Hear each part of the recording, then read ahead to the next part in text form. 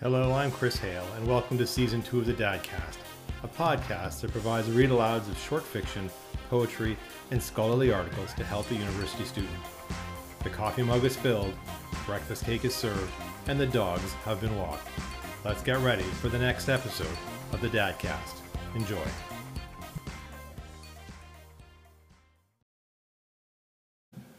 The Threepenny Opera by Bertolt Brecht, text and lyrics, and Kurt Weill, music, in collaboration with Elizabeth Hauptmann. Translated from German by Ralph Mannheim and John Willett. Characters: Macheath, called Mac the Knife. Jonathan Jeremiah Peacham, proprietor of the Beggar's Friend Limited. Celia Peacham, his wife. Polly Peacham, his daughter. Brown, the High Sheriff of London. Lucy, his daughter. Lowdive Jenny. Smith, Reverend Kimball. Filch, ballad singer. Gang, beggars, whores, constables. Prologue. The Ballad of Mac the Knife. At a fair in Soho, the beggars are begging, the thieves are stealing, the whores are whoring, a ballad singer sings a ballad. See the shark with teeth like razors, all can read his open face, and Macheath has got a knife, but not in such an obvious place. See the shark, how red his fins are, as he slashes at his prey. Mac the Knife wears the white kid gloves, which give the minimum away. By the Thames' turbid waters, men abruptly tumble down. Is it plague, or is it cholera, or a sign Macheath's in town? On a beautiful, blue Sunday, see a corpse stretched in the Strand, see a dog dodge round the corner, Mackie's friends will understand. And Schmuelmeyer, reported missing, like so many wealthy men, Mac the Knife acquired his cash box. God alone knows how or when. Peacham goes walking across the stage from left to right with his wife and daughter. Jenny Towler turned up lately with a knife stuck through her breast, while Macheath walks the embankment, nonchalantly unimpressed. Where is Alfred Gleet the cabman? Who can get that story clear? All the world may know the answer, just Macheath has no idea. And the ghastly fire in Soho, 7 children at a go. In the crowd stands Mac the Knife, but he isn't asked and doesn't know. And the child bride in her nightie, whose assailant still at large, violated in her slumbers. Mackie, how much did you charge? Laughter among the whores. A man steps out from their midst and walks quickly away across the square. Lowdive Jenny says, "That was Mac the Knife." Act 1, Scene 1.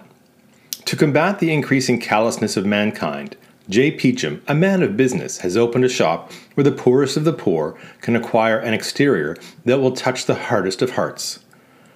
Jonathan Jeremiah Peacham's outfitting shop for beggars. Peacham's morning hymn. You ramshackle Christian, awake! Get on with your sinful employment. Show what a good crook you can make. The Lord will cut short your enjoyment. Betray your own brother, you rogue, and sell your old woman, you rat. You think the Lord God's just a joke. He'll give you his judgment on that. Something new is needed. My business is too hard, for my business is arousing human sympathy. There are a few things that stir men's souls, just a few. But the trouble is that after repeated use, they lose their effect. Because man has the abominable gift of being able to deaden his feelings at will, so to speak. Suppose, for instance, a man sees another man standing on the corner with a stump for an arm. The first time he may be shocked enough to give him 10 pence, but the second time it will only be 5 pence. And if he sees him a third time, he'll hand him over to the police without batting an eyelash. It's the same with the spiritual approach.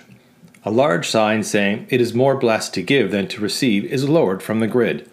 What good are the most beautiful, the most poignant sayings painted on the most enticing little signs when they get expended so quickly?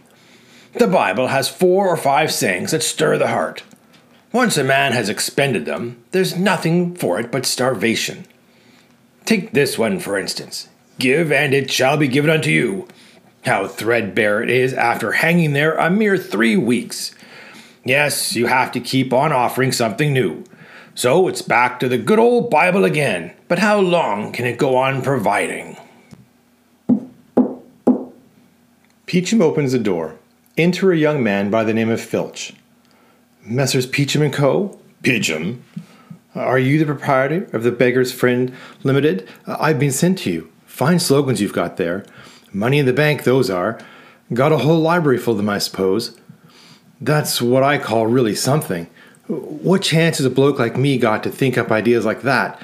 And how can business progress without education? What's your name? It's this way, Mr. Peachum. I've been down on my luck since a boy. Mother drank, father gambled, left my own resources at an early age. Without a mother's tender hand, I sank deeper and deeper into the quicksands of the big city. I've never known a father's care or the blessings of a happy home. So now you see me. So now I see you. Bereft of all support, a prey to my baser instincts. Like a derelict on the high seas and so on. Now tell me, derelict, which district have you been reciting that fairy story in? What do you mean, Mr. Peachum? You deliver that speech in public, I take it. Well, it's this way, Mr. Peachum. Yesterday there was an unpleasant little incident in Highland Street. There I am, standing on the corner, quiet and miserable, holding up my hat. No suspicion of anything nasty. Highland Street. Yes, you're right. You're the bastard that Honey and Sam caught yesterday. You had the impudence to be molesting passers-by in District 10. We let you off with a thrashing because we had reason to believe you didn't know what's what. But if you show your face again, it'll be a chop for you. Got it? Please, Mr. Peachum, please. What can I do, Mr. Peachum? The gentleman beat me black and blue, and then they gave me your business card. If I took off my coat, you'd think you were looking at a fish on a slab. My friend, if you're not flat as a kipper, then my men weren't doing their job properly. Along come these young whippersnappers who think they've only got to hold out their paw to land a steak. What would you say if someone started fishing the best trout out of your pond? It's like this, Mr. Beecham. I haven't got a pond. Licenses are delivered to professionals only. Points in a businesslike way to a map of the city. London is divided into 14 districts. Any man who intends to practice the craft of begging in any one of them needs a license from Jonathan Jeremiah Peachum & Co. Why, anybody could come along, a prey to his baser instincts. Mr. Peachum, only a few shillings stand between me and utter ruin. Something must be done. With 2 shillings in my pocket, £1. Mr. Peachum! Filch points imploringly at a sign saying, "Do not turn a deaf ear to misery." Peachum points to the curtain over a showcase on which is written, "Give, and it shall be given unto you." 10 bob. Plus 50% of your take. Settle up once a week. With outfit, 70%. What does the outfit consist of? That's for the firm to decide. Which district should I start in? Baker Street, numbers 2 and 104. That comes even cheaper, only 50%, including the outfit. Very well. Your name? Charles Filch. Right. Mrs. Peachum! Mrs. Peachum enters. This is Filch, number 314, Baker Street District. I'll do his entry myself. Trust you to pick this moment to apply, just before the coronation, when for once in a lifetime there's a chance of making a little something. Outfit C. He opens a linen curtain before a showcase in which there are 5 wax dummies. What's that? Those are the 5 basic types of misery, the most likely to touch the human heart. The sight of such types puts a man into the unnatural state where he is willing to part with money. Outfit A. Victim of vehicular progress. The merry paraplegic, always cheerful, always carefree, emphasized by arm stump. Outfit B. Victim of the higher strategy. The tiresome trembler. Molests passers-by, operates by inspiring nausea. Attenuated by metals. Outfit C. Victim of advanced technology. The pitiful blind man, the cordon bleu of beggary. He acts out staggering towards Filch. The moment he bumps into Filch, Filch cries in horror. Peachum stops at once, looks at him with amazement, and suddenly roars, "He's sorry for me!" "You'll never be a beggar as long as you live. You're only fit to be begged from. Very well, outfit D. Celia, you've been drinking again. And now you can't see straight. Number 136 has complained about his outfit. How often do I have to tell you that a gentleman doesn't put on filthy clothes? The only thing about it that could inspire pity was the stains, and they should have been added by just ironing in candle wax. Use your head. Have I got to do everything myself?" To Filch, he says, "Take off your clothes and put this on. But mind you, look after it." What about my things?" "Property of the firm. Outfit E, the young man who has seen better days, or, if you'd rather, never thought it would come to this." "Why can't I use them? Why can't I do the Better Days Act?" "Because nobody can make his own suffering sound convincing, my boy. If you have a bellyache and say so, people will simply be disgusted. Anyway, you're not here to ask questions, but to put things on." "Aren't they rather dirty?" Excuse me, sir. Please excuse me." "Shake a leg, son. I'm not standing here holding your trousers till Christmas." "But I'm not taking my shoes off. Absolutely not. I'd rather sooner pack the whole thing in. They're the only present my poor mother ever gave me. I may have shrunk pretty low, but never—" "Stop sniveling. We all know your feet are dirty." Where am I supposed to wash my feet in midwinter?" Mrs. Peachum leads him behind a screen. Then she sits down on the left and starts ironing candle wax into a suit. "Where's your daughter?" "Polly, she's upstairs." "Has that man been here again? The one who's always coming around when I'm out?" "Don't be suspicious, Jonathan. There's no finer gentleman. The captain takes a real interest in our Polly." "I see." "And if I've got half an eye in my head, Polly thinks he's really very nice too." "Celia, the way you chuck your daughter around, and you would think I was a millionaire. Wanting to marry her off. The idea! Do you think this lousy business of ours would survive a week if those ragamuffins our customers had nothing better than our legs to look at? A husband. He'd have us in his clutches in 3 shakes. In his clutches. Do you think your daughter can hold her tongue in bed any better than you?" "Oh, fine opinion of your daughter you have." "The worst, the very worst. A lump of sensuality, that's what she is." "If so, she didn't get it from you." "Marriage. I expect my daughter to be to me as bread to the hungry. It even says so in the Bible somewhere. Anyway, marriage is disgusting. I'll teach her to get married." "Jonathan, you're just a barbarian." "Barbarian? What's this gentleman's name?" "Well, they never call him anything but the captain." "So you haven't even asked him his name? Interesting."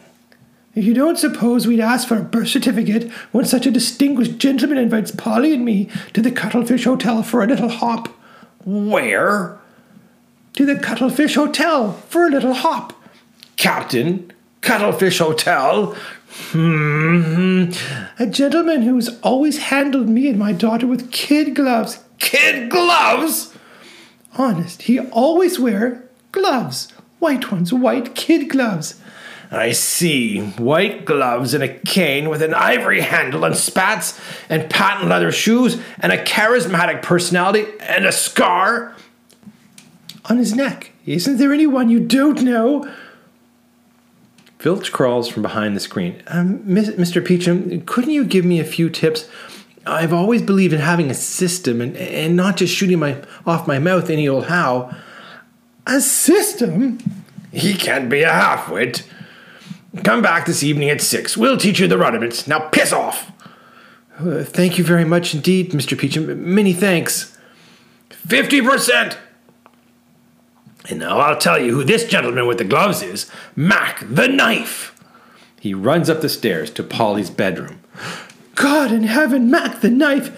Jesus, gentle Jesus, meek and mild. Polly, where's Polly?" Peachum comes down slowly. "Polly's not come home. Her bed's not been slept in." Well, she'll have gone to supper with that will merchant. That'll be it, Jonathan. Let's hope to God it is the wool merchant. Mr. and Mrs. Peachum step before the curtain and sing. Song, lighting, golden glow. The organ is lit up. 3 lamps are lowered from above on a pole, and the sign says, the No They Can't song. No, they can't. Bear to be at home, all tucked tight in bed. It's fun they want. You can bet they've got some fancy notions brewing up instead. So what's your moon over Soho? That is your infernal, do you hear my heart beating line? That's the old, wherever you go, I shall be with you, honey, when you first fall in love and the moonbeams shine. No, they can't. See what's good for them and set their mind on it. It's fun they want, so they end up on their arses in the shit. Then, where's your moon over Soho? What's come of your infernal, do you feel my heart beating bit? Where's the old, wherever you go, I shall be with you, honey, when you're no more in love and you're in the shit. Act 1, Scene 2. Deep in the heart of Soho, the bandit Mac the Knife is celebrating his marriage to Polly Peachum, the beggar king's daughter. In a bare stable, Matthew, known as Matt of the Mint, holds out his revolver and searches the table with a lantern. Hey, hands up! Anybody that's here! McHeath enters and takes a tour of inspection along the floodlights. Well, is there anybody? Not just a soul, just the place for our wedding. Polly enters in a wedding dress. But it's a stable. Sit on the feed bin for the moment, Polly. To the audience. Today, this stable will witness my marriage to Miss Polly Peachum, who has followed me for love in order to share my life with me. All over London, they'll be saying this is the most daring job you've ever pulled, Mac, enticing Mr. Peachum's only child from his home. Who's Mr. Peachum? He'll tell you he's the poorest man in London. But you can't be meaning to have our wedding here. Why, it's a common stable. You can't ask the vicar to a place like this. Besides, it isn't even ours. We really oughtn't to start our new life with a burglary, Mac. Why, this is the biggest day of our life. Dear child, everything shall be done as you wish. We can't have you embarrassed in any way. The trimmings will be here in a moment. That'll be the furniture. Large vans are heard driving up. 6 men come in carrying carpets, furniture, dishes, with which they transform the stable into an exaggeratedly luxurious room. Junk. The gentlemen put their presents down, left, congratulate the bride, and report to the bridegroom. Jake, known as Crooked-Fingered Jake. Congratulations! At 14 Ginger Street, there were some people on the 2nd floor. We had to smoke them out. Bob, known as Bob the Saw. Congratulations! A copper got down in the stand. Amateur, says Mac. Ned says, we did all we could, but 3 people in the West End were past saving. Congratulations! Amateurs and bunglers, says Mac. Jimmy says, an old gent got hurt a bit, but I don't think it's anything serious. Congratulations. My orders were, avoid bloodshed, said Mac. It makes me sick to think of it. You'll never make businessmen. Cannibals, perhaps, but not businessmen. Walter, known as Dreary Walt, says, congratulations. Only half an hour ago, madam, that harpsichord belonged to the Duchess of Somerset. Polly says, what is this furniture anyway? How do you like the furniture, Polly? Asked Mac. Polly in tears. Those poor people, all for a few sticks of furniture. And what furniture, says Mac. Junk. You have a perfect right to be angry. A rosewood harpsichord along with a Renaissance sofa? That's unforgivable. And what about a table? A table, asked Walter. They lay some planks over the bins. Polly says, oh, Mac, I'm so miserable. I only hope the vicar doesn't come. Of course he'll come, says Matthew. We gave him exact directions. Walter introduces the table. A table. Mac, seeing Polly in tears, says, my wife is very upset. Where are the rest of the chairs? A harpsichord and the happy color has to sit on the floor? Use your heads. For once, I'm having a wedding. And how often does that happen? Shut up, Dreary. And how often does it happen that I leave you to do something on your own? And when I do, you start by upsetting my wife. Dear Polly, says Ned. Mac knocks his hat off his head. Dear Polly, I'll bash your head through your kidneys with your dear Polly, you squirt. Have you ever heard the like? Dear Polly. I suppose you've been to bed with her. Mac, says Polly. I swear, says Ned. Dear madam, if any items of furniture should be lacking, says Walter, we'll be only glad to go back and... A rosewood harpsichord and no chairs, laughs Mac. Speaking as a bride, what do you say to that? It could be worse, says Polly. 2 chairs and a sofa, and the bridal couple has to sit on the floor. Something new, I'd say, says Polly. Mac sharply says, get the legs sawn off this harpsichord. Go on. 4 men saw the legs off the harpsichord and sing. Bill Lodgen and Mary Sire were made man and wife a week ago. When it was over and they exchanged a kiss, he was thinking, whose wedding dress was this? While his name was one thing she'd rather like to know. Hooray! The finished article, madam, says Walter. There's your bench. May I now ask the gentleman to take off those filthy rags and put on some decent clothes, says Mac. This isn't just anybody's wedding, you know. Polly, may I ask you to look after the fodder?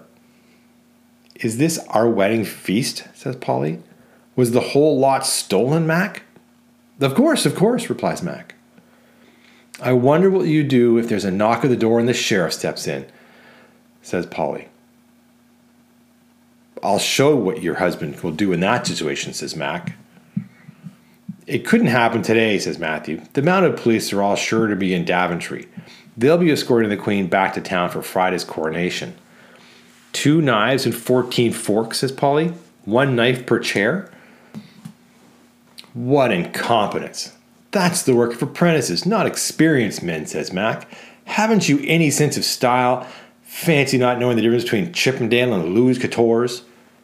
The gang comes back. The gentlemen are now wearing fashionable evening dress, but unfortunately their movements are not in keeping with it. Walter says, we only wanted to bring the most valuable stuff. Look at that wood. Really first class. Matthew says, permit us, Captain. Polly, come here a minute, says Mac. Mac and Polly assume the pose of a couple, prepared to receive congratulations. Permit us, Captain, says Matthew, on the greatest day of your life, in the full bloom of your career, or rather the turning point, to offer you our heartiest and at the same time most sincere congratulations, etc., etc. That posh don't half make me sick. So, to cut a long story short, he shakes Mac's hand. Keep up the good work, old mate. Thank you. That was very kind of you, says Matthew, replies Mac. Matthew, shaking Polly's hand after embracing Mac with emotion. It was spoken from the heart, all right. So as I was saying, keep it up, old China. I mean, the good work, of course. Roars of laughter from the guests. Suddenly, Mac, with deft movements, sends Matthew to the floor. Shut your trap, says Mac. Keep that filthy for Kitty. She's the kind of slut that appreciates it. Mac, don't be so vulgar, says Polly. Here, I don't like that, says Matthew, calling Kitty a slut. He stands up with difficulty. Oh, so you don't like that, says Mac. And besides, says Matthew, I never use filthy language with her. I respect Kitty too much. But maybe you wouldn't understand that the way you are. You're a fine one to talk about filth. Do you think Lucy didn't tell me the things you've told her? Compared to that, I'm driven snow. Mac looks at him. Cut it out, says Jake. This is a wedding. They pull him away. Fine wedding, isn't it, Polly, says Mac. Having to see trash like this around you on the day of your marriage. You wouldn't have thought your husband's friends would let him down. Think about it. I think it's nice, says Polly. Blarney, says Robert. Nobody's letting it down. What's the difference of opinion between friends? Kitty's as good as the next girl. But now, bring out your wedding present, mate. Yeah, hand it over, they all say. Matthew, offended, says, here. Oh, a wedding present, says Polly. How kind of you, Mr. Matt of the Mint. Look, Mac, what a lovely nightgown. Another bit of filth, eh, Captain, says Matthew. Forget it, says Mac. I didn't mean to hurt your feelings on this festive occasion. What do you say to this, says Walter. Chippendale. He unveils an enormous Chippendale grandfather clock. 14, says Mac. It's wonderful, says Polly. I'm so happy. Words fail me. You're so unbelievably kind. Oh, Mac, isn't it a shame we've no flat to put it in? It's a start in the right direction, says Mac. The great thing is to get started. Thank you kindly, Walter. Go on, clear the stuff away now. Food! While the others start setting the table, Jake says, trust me to come empty-handed again. Believe me, young lady, I find it most distressing. It doesn't matter at the least, Mr. Crooked Finger, Jake, says Polly. Here are the boys flinging presents right and left, and me standing here like a fool, says Jake. What a situation to be in. It's always the way with me. Situations. It's enough to make your hair stand on end. The other day I meet Low-Dive Jenny. Well, I say, you old cow. Suddenly he sees Mac standing behind him and goes off without a word. Mac leads Polly to her place. This is the best food you'll taste today, Polly. Gentlemen, all sit down to the wedding feast. Ned, indicating the china. Beautiful dishes, Savoy Hotel. The plover's eggs are from Selfridge's, says Jake. There was supposed to be a bucket of foie gras, but Jimmy ate it on the way. He was mad because it had a hole in it. We don't talk about holes in polite society, says Walter. Don't bullet your eggs like that, Ned. Not on this day. Couldn't somebody sing something, says Mac. Something splendiferous. Matthew, choking with laughter. Something splendiferous? That's a first-class word. He sits down in embarrassment under Mac's withering gaze. Mac knocks a bowl out of someone's hand. I didn't mean us to start eating yet. Instead of seeing you people wade straight into the trough, I would have liked something from the heart. That's what other people do on this sort of occasion. What, for instance, says Jake. Am I supposed to think of everything? Asked Mac. I'm not asking you to put on an opera, but you might have arranged for something else besides stuffing your bellies and making filthy jokes. Oh well, it's a day like this that you find out who your friends are. The salmon is marvelous, Mac, says Polly. I bet you've never eaten anything like it, says Ned. You get that every day at Mac the Knife's. You've landed in the honey pot all right. That's what I've always said. Mac is the right match for a girl with a feeling for higher things. As I was saying to Lucy only yesterday. Lucy, asked Polly. Mac, who's Lucy? Embarrassed, Jake says, Lucy? Oh, nothing serious, you know. Matthew has risen, standing behind Polly. He's waving his arms to shut Jake up. Polly sees him and says, Do you want something? Salt, perhaps? What were you saying, Mr. Jake? Oh, nothing at all, he says. The main thing I want to say, really, was nothing at all. I'm always putting my foot in it. What have you got in your hand, Jake? Asked Mac. A knife, boss, says Jake. And what have you got on your plate? Asked Mac. A trout, boss, replies Jake. I see, says Mac. And with the knife you're eating the trout, are you not? It's incredible. Did you ever see the like of it, Polly? Eating his fish with a knife. Anybody who does that is just a plain swine. Do you get me, Jake? Think about it. You'll have your hands full, Polly, trying to turn trash like this into a human being. Have you boys got the least idea what that is? A human being or a human peeing, says Walter. Really, Mr. Walter, says Polly. So you won't sing a song. Something to brighten up the day? Asked Mac. Has it gotten to be a miserable, gloomy day like any other? And come to think of it, is anybody guarding the door? I suppose you want me to attend to that myself, too. Do you want me on this day of days to guard the door so you lot can stuff your bellies at my expense? Sullenly, Walter asks, What do you mean at your expense? Stow it, Walter boy, says Jimmy. I'm on my way. Who's going to come here anyway? And he goes out. A fine joke on a day like this if all the wedding guests were pulled in, says Jake. Jimmy rushes in. Hey, Captain, the cops! Tiger Brown? Says Walter. Nonsense, says Matthew. It's the Reverend Kimball. Kimball enters. Good evening, Reverend Kimball, they all roar. Ah, so I found you after all, says Kimball. I find you in a lowly hut, a humble place, but your own. Property of the Duke of Devonshire, says Mac. Good evening, Reverend, says Polly. Oh, I'm so glad that on the happiest day of our life you... And now I request a rousing song for the Reverend Kimball, interrupts Mac. How about Bill Longan and Mary Sire, says Matthew. Good, says Jake. Bill Longan might just be the thing. Be nice if you do a little number, boys, says Kimball. Let's have it, gentlemen, says Matthew. 3 men rise and sing hesitantly, weakly, and uncertainly. The wedding song for the less well off. Bill Longan and Mary Sire were made man and wife a week ago. 3 cheers for the happy couple, hip hip hooray. When it was over and they exchanged a kiss, he was thinking, whose wedding dress was this? While his name was one thing she'd rather like to know. Hooray! Do you know what your wife's up to? No. Do you like her sleeping around like that? No! 3 cheers for the happy couple, hip hip hooray.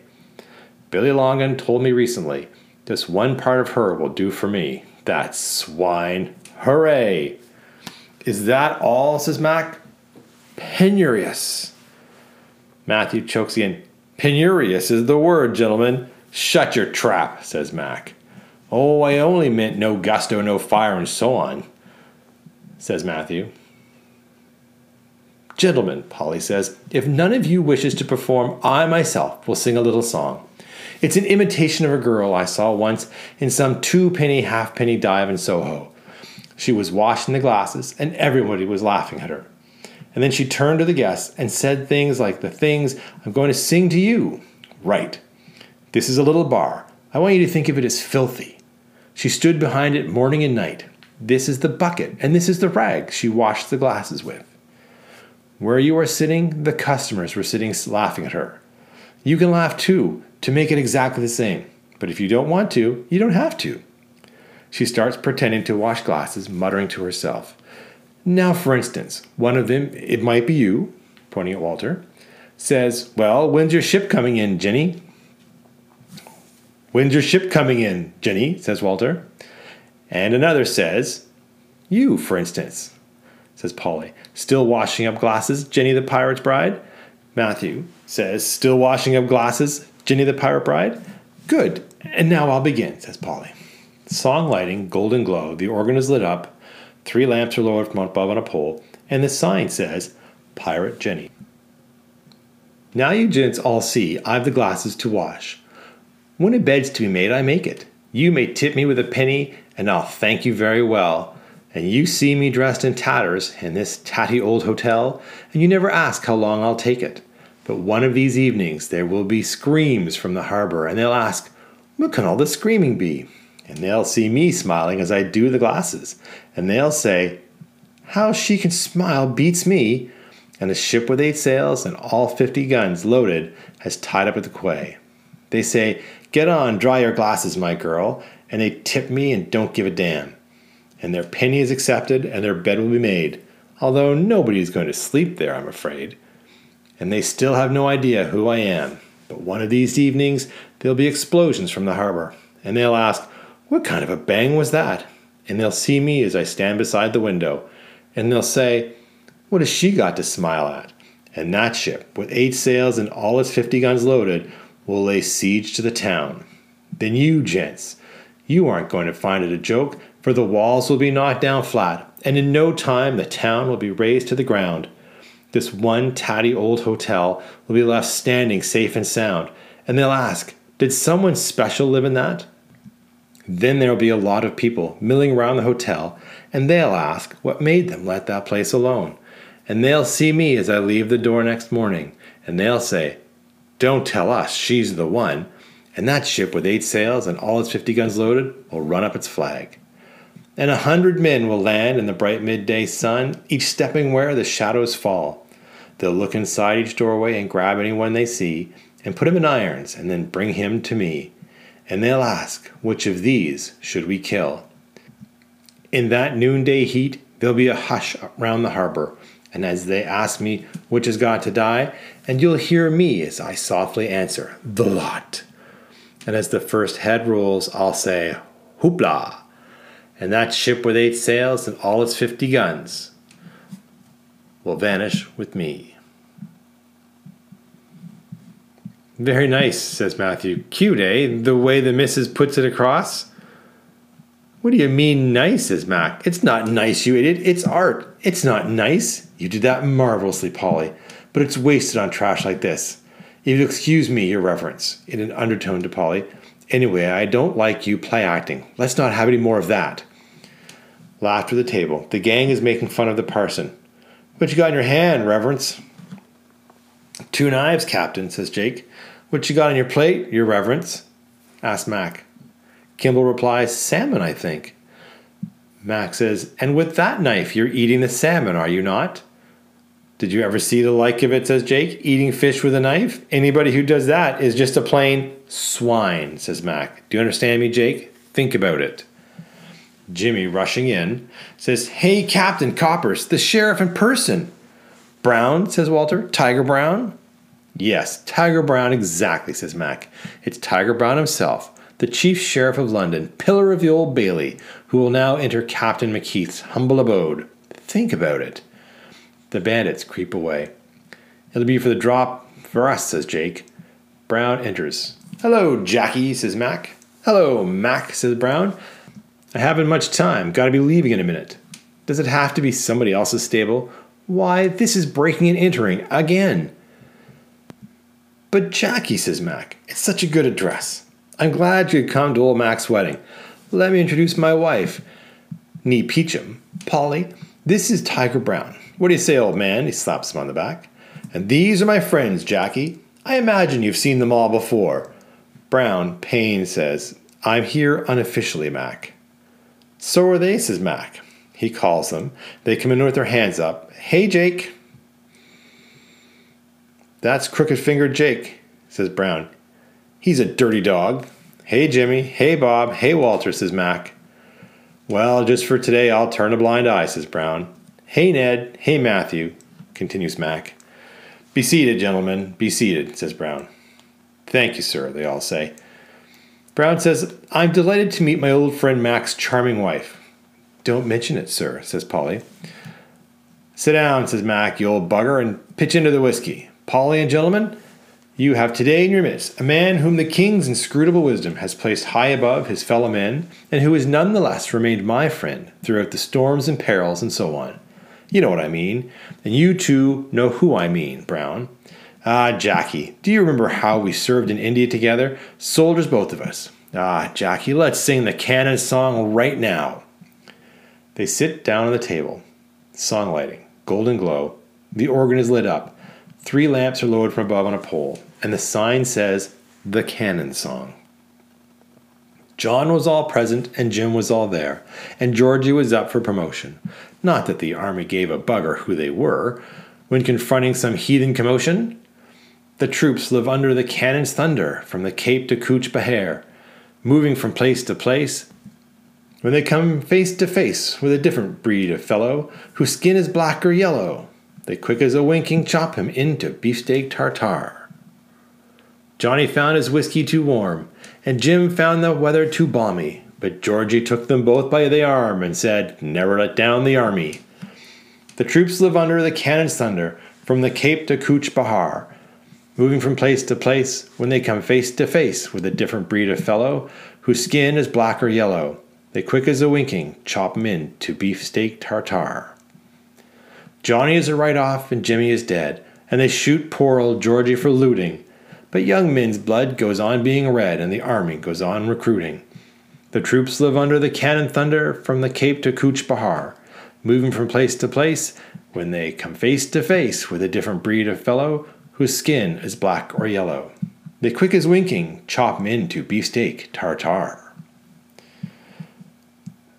Though life with its raging torrent has carried us boyhood friends far apart, says Mac, although our professional interests are very different. Some people would go so far as to say diametrically opposed. Our friendship has come through unimpaired.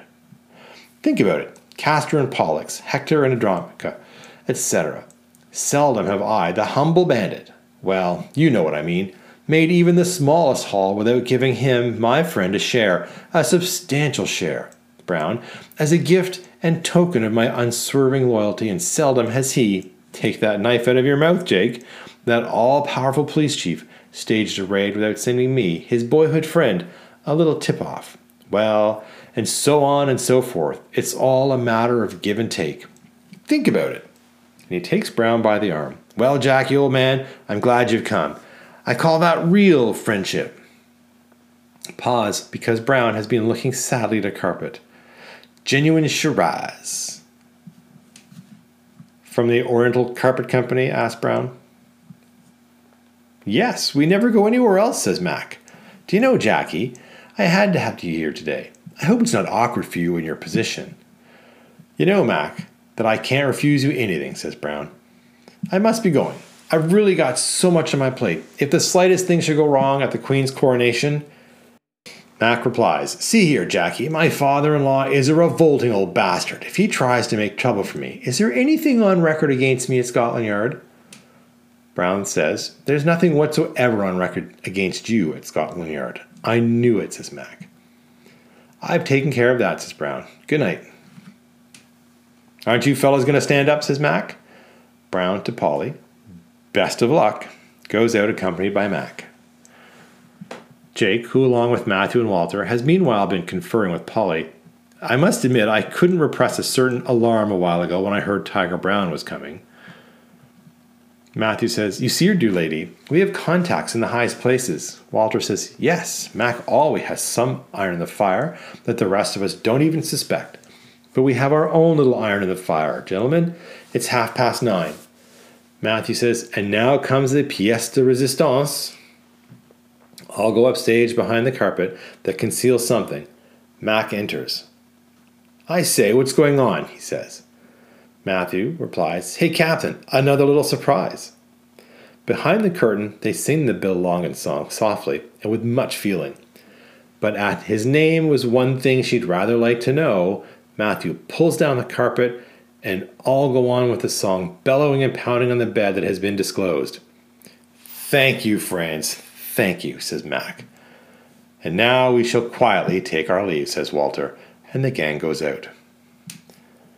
Mac says, And now the time has come for softer sentiments. Without them, man is a mere beast of burden. Sit down, Polly. Music plays. Look at the moon over Soho, he says. I see it, dearest, says Polly. Feel my heart beating, my beloved? I feel it, beloved. Polly says, Wherever you go, I shall be with you. Mac replies, And where you stay, there too shall I be. And both say together, And though we've no paper to say we're wed, and no altar covered with flowers, and nobody knows for whom your dress was made, and even the ring is not ours, the platter off which you've been eating your bread, give it one brief look, fling it far, for love will endure and not endure, regardless of where we are.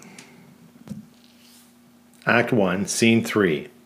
To Peachum, conscious of the hardness of the world, the loss of his daughter means utter ruin. Peachum's outfitting emporium for beggars. To the right, Peachum and Mrs. Peachum. In the doorway stands Polly in her coat and hat, holding her traveling bag. Mrs. Peachum says, Married? First you rig your fore and aft in dresses and hats and gloves and parasols, and when she's cost us as much as a sailing ship, she throws herself in the garbage like a rotten pickle. Are you really married? Song lighting.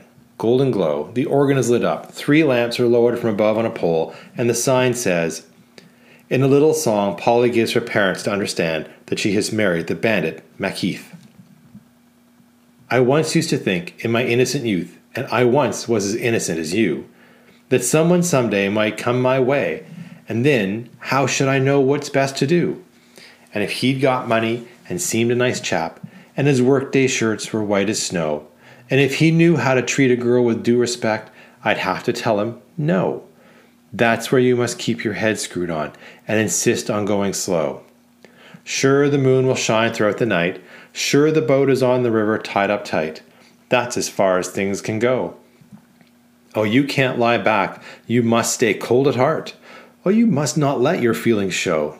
Oh, whenever you feel it might start, then your only answer's no. The first one that came was a man of Kent, and all that a man ought to be. The second one owned 3 ships down at Wapping, and the third was crazy about me. And as they got money, and all seemed nice chaps, and their workday shirts were white as snow, and as they knew how to treat a girl with due respect, each time I told them no. That's where I still kept my head screwed on, and I chose to take it slow. Sure, the moon could shine throughout the night. Sure, the boat was on the river tied up tight. That's as far as things could go. Oh, you can't lie back. You must stay cold at heart. Oh, you must not let your feelings show. Oh, whenever you feel it might start, then your only answer's no.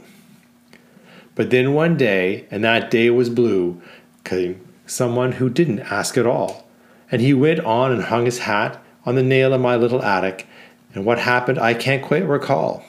And as he'd got no money, and was not a nice chap, and his Sunday shirts even were not like snow, and as he'd no idea of treating a girl with due respect, I could not tell him no. That's the time my head was not screwed on, and to hell with going slow. Oh, the moon was shining clear and bright. Oh, the boat kept drifting downstream all that night. That was how it simply had to go. Yes, you must lie back. You can't stay cold at heart. In the end, you have to let your feelings show. Oh, the moment you know it must start. Then there's no time for saying no. Peachum responds, so she's associating with criminals. That's lovely. That's delightful. If you're not immoral enough to get married, says Mrs. Peachum, did it have to be a horse thief and a highwayman? That'll cost you dear one of these days. I ought to have seen it coming. Even as a child, she had a swollen head like the Queen of England. So she's really married, says Peachum. Mrs. Peachum replies, yes, yesterday at 5 p.m. To a notorious criminal, says Peachum. Come to think of it, it shows that the fellow was really audacious. If I give away my daughter, the sole prop of my old age, why, my house will cave in and my last dog will run off. I'd think twice about giving away the dirt under my fingernails. It would mean risking starvation. If the three of us can get through the winter on one log of wood, maybe we'll live to see the new year. Maybe. Mrs. Peachum says, what got into you? This is our reward for all we've done, Jonathan? I'm going mad. My head is swimming. I'm going to faint. Oh, and she faints. A glass of cordial Medoc. You see what you've done to your mother, says Peachum. Quick. Associating with criminals. That's lovely. That's delightful. Interesting how the poor woman takes it to heart. Polly brings in a bottle of cordial Medoc. That's the only consolation your poor mother has left. Go ahead, says Polly. Give her 2 glasses. My mother can take twice as much when she's not quite herself. That will put her back on her feet. During the whole scene, she looks very happy. Mrs. Peachum wakes up. Oh, there she goes again, pretending to be so loving and sympathetic, she says. 5 men enter.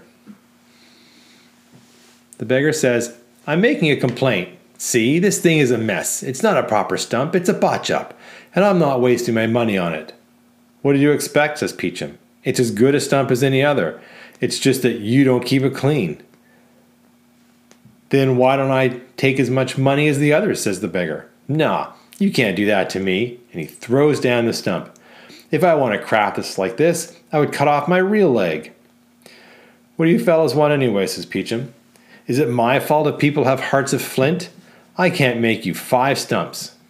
In 5 minutes, I can turn a man into such a pitiful wreck, it would make a dog weep to see him. Is it my fault if people don't weep?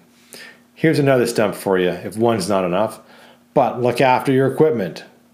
This one'll do, says the beggar. Peachum tries a false limb on another. Leather is no good. Celia, rubber is more repulsive. To the third, that swelling is going down and it's your last. Now we'll have to start all over again. Examining the fourth, of course natural scabies is never as good as the artificial kind. To the fifth, you're a sight. You've been eating again. I'll have to make an example of you. Mr. Peachum, says the beggar, I really haven't eaten anything much. I'm just abnormally fat. I can't help it. Nor can I, says Peachum. You're fired. Again to the second beggar, he says, my dear man, there's an obvious difference between tugging at people's heartstrings and getting on people's nerves.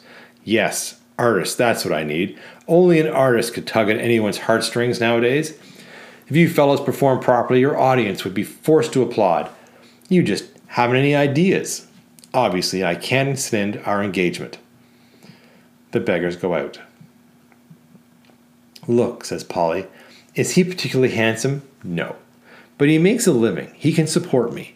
He's not only a first-class burglar, but a far-sighted and experienced stick-up man as well. I've been into it. I can tell you the exact amount of his savings to date. A few successful ventures, and we should be able to retire to a little house in the country, just like that Mr. Shakespeare's father admires so much. It's quite simple, says Peachum. You're married. What does a girl do when she's married? Use your head. Well, she gets divorced, see? Is that so hard to figure out? I don't know what you're talking about, says Polly. Divorce, says Mrs. Peachum. But I love him, says Polly. How can I think of divorce? Mrs. Peachum replies, You really have no shame. Mother, if you've ever been in love, says Polly. In love, says Mrs. Peachum. Those damn books you've been reading have turned your head. Why, Polly, everybody's doing it. Then I'm an exception, says Polly. Then I'm going to tan you behind, you exception, says Mrs. Peachum. Oh, yes, all mothers do that, says Polly, but it doesn't help because love goes deeper than a tanned behind. Don't strain my patience, says Mrs. Peachum. I won't let my love be taken away from me, replies Polly. One more word of you, and you'll get a clip on the ear. But love is the finest thing in the world, says Polly. Anyway, says Mrs. Peachum, he's got several women, the blackguard. And when he's hanged, like as not, half a dozen widows will turn up. Each of them, like as not, with a brat in her arms. Oh, Jonathan. Hanged. What made you think of that? That's a good idea, says Peachum. Run along, Polly. Polly goes out. Quite right. That'll earn us £40. I see, says Mrs. Peachum. Report him to the sheriff. Naturally, says Peachum. And besides, that way we get him hanged free of charge. 2 birds with 1 stone. Only we've got to find out where he's holed up. Mrs. Peachum says, I can tell you that, Miss Dear. He's holed up with his tarts. But they won't turn him in, says Peachum. Just let me attend to that, says Mrs. Peachum. Money rules the world. I'll go to Turnbridge right away and talk to the girls. Give us a couple of hours. And after that, if he meets a single one of them, he's done for. Polly has been listening behind the door. Dear Mama, can you spare yourself the trip? Mac will go to the Old Bailey of his own accord sooner than meet any of those ladies. And even if he did go to the Old Bailey, the sheriff would serve him a cocktail. They'd smoke their cigars and have a little chat about a certain shop in this street where a little more goes on than meets the eye. Because, Papa dear, the sheriff was very cheerful at my wedding. What's this sheriff called, says Peachum. He's called Brown, says Polly, but you probably know him as Tiger Brown, because everyone who has reason to fear him calls him Tiger Brown. But my husband, you see, calls him Jackie, because to him he's just dear old Jackie. They're boyhood friends. Ah, so they're friends, are they, says Peachum. The sheriff and public enemy number 1. Ha! They must be the only friends in this city. Polly poetically says, every time they drink a cocktail together, they stroked each other's cheeks and said, if you'll have the same again, I'll have the same again. And every time one of them left the room, the other's eyes grew moist, and he said, where you shall go, I shall be with you. There's nothing on record against Mac at Scotland Yard. Peachum replies, I see. Between Tuesday evening and Thursday morning, Mr. McKeith, a gentleman who was assuredly been married many times, lured my daughter from her home on pretext of marriage. Before the week is out, he will be taken to the gallows on that account, and deservedly so. Mr. McKeith, you once had white kid gloves, a cane with an ivory handle, and a scar on your neck, and frequented the Cuttlefish Hotel. All that is left is your scar, undoubtedly the least valuable of your distinguishing marks. And today you frequent nothing but prison cells, and within the foreseeable future, no place at all. Oh, Jonathan, you'll never bring it off, says Mrs. Peachum. Why, he's Mac the Knife, whom they call the biggest criminal in London. He takes what he pleases. Who's Mac the Knife, says Peachum. Get ready. We're going to see the Sheriff of London, and you are going to Turnbridge. To see his whores, says Mrs. Peachum. For the villainy of the world is great, and a man needs to run his legs off to keep them from being stolen from under him, replies Peachum. Polly says, Aye, Papa, she'll be delighted to shake hands with Mr. Brown again. All three step forward and sing the first finale. Song lighting. On the sign is written, First Threepenny Finale concerning the insecurity of the human condition. Polly sings.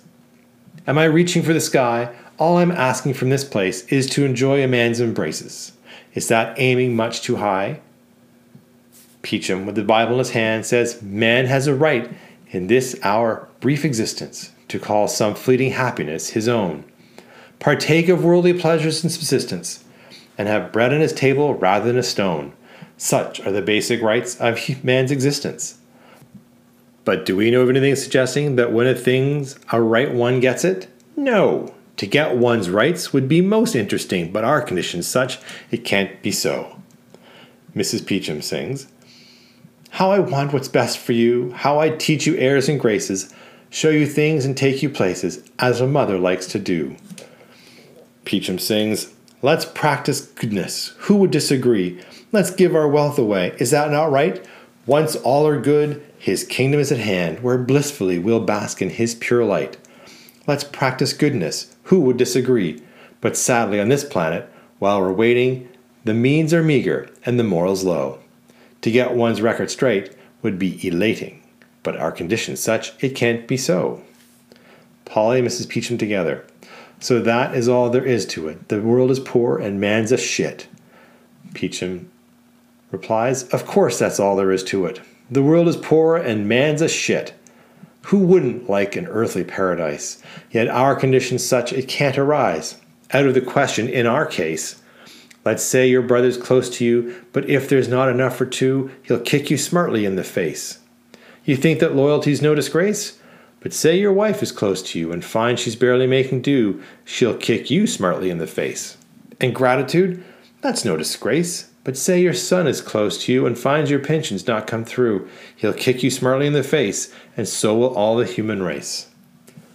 Polly and Mrs. Peachum together. That's what you're all ignoring. That's what's so bloody boring. The world is poor, the man's a shit, and that's all there is to it. Peachum. Of course that's all there is to it. The world is poor and man's a shit. We should aim high instead of low, but our condition's such this can't be so. All three together. Which means he has us in his trap. The whole damn thing's a load of crap. Peachum. The world is poor and man's a shit, and that's all there is to it. All three together. That's what you're all ignoring, and that's what's so bloody boring. That's why he's got us in a trap, and why it's all a load of crap. See the sharkers, teeth like razors, all can read his open face. And Macheath has got a knife, but not in such an obvious place. See the shark how red his fins are as he slashes at his prey. Mac the knife wears white kid gloves which give the minimum away.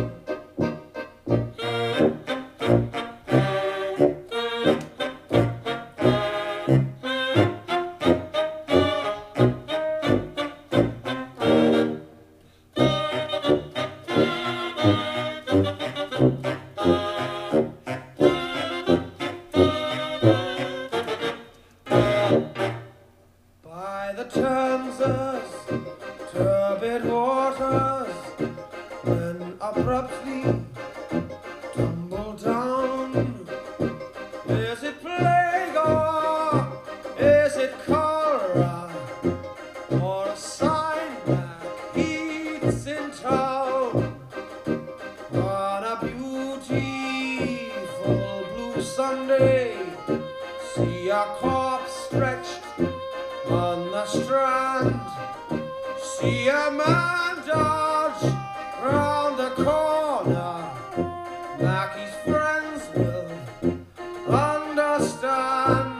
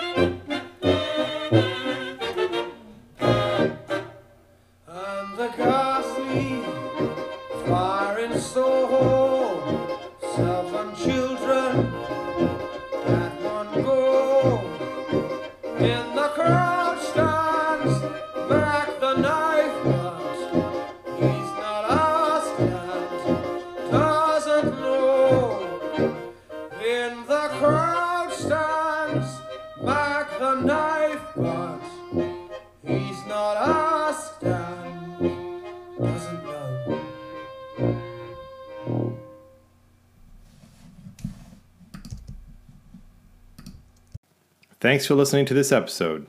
Don't forget to check the actual text for notes and additional information and graphics. And remember, every day is a learning day.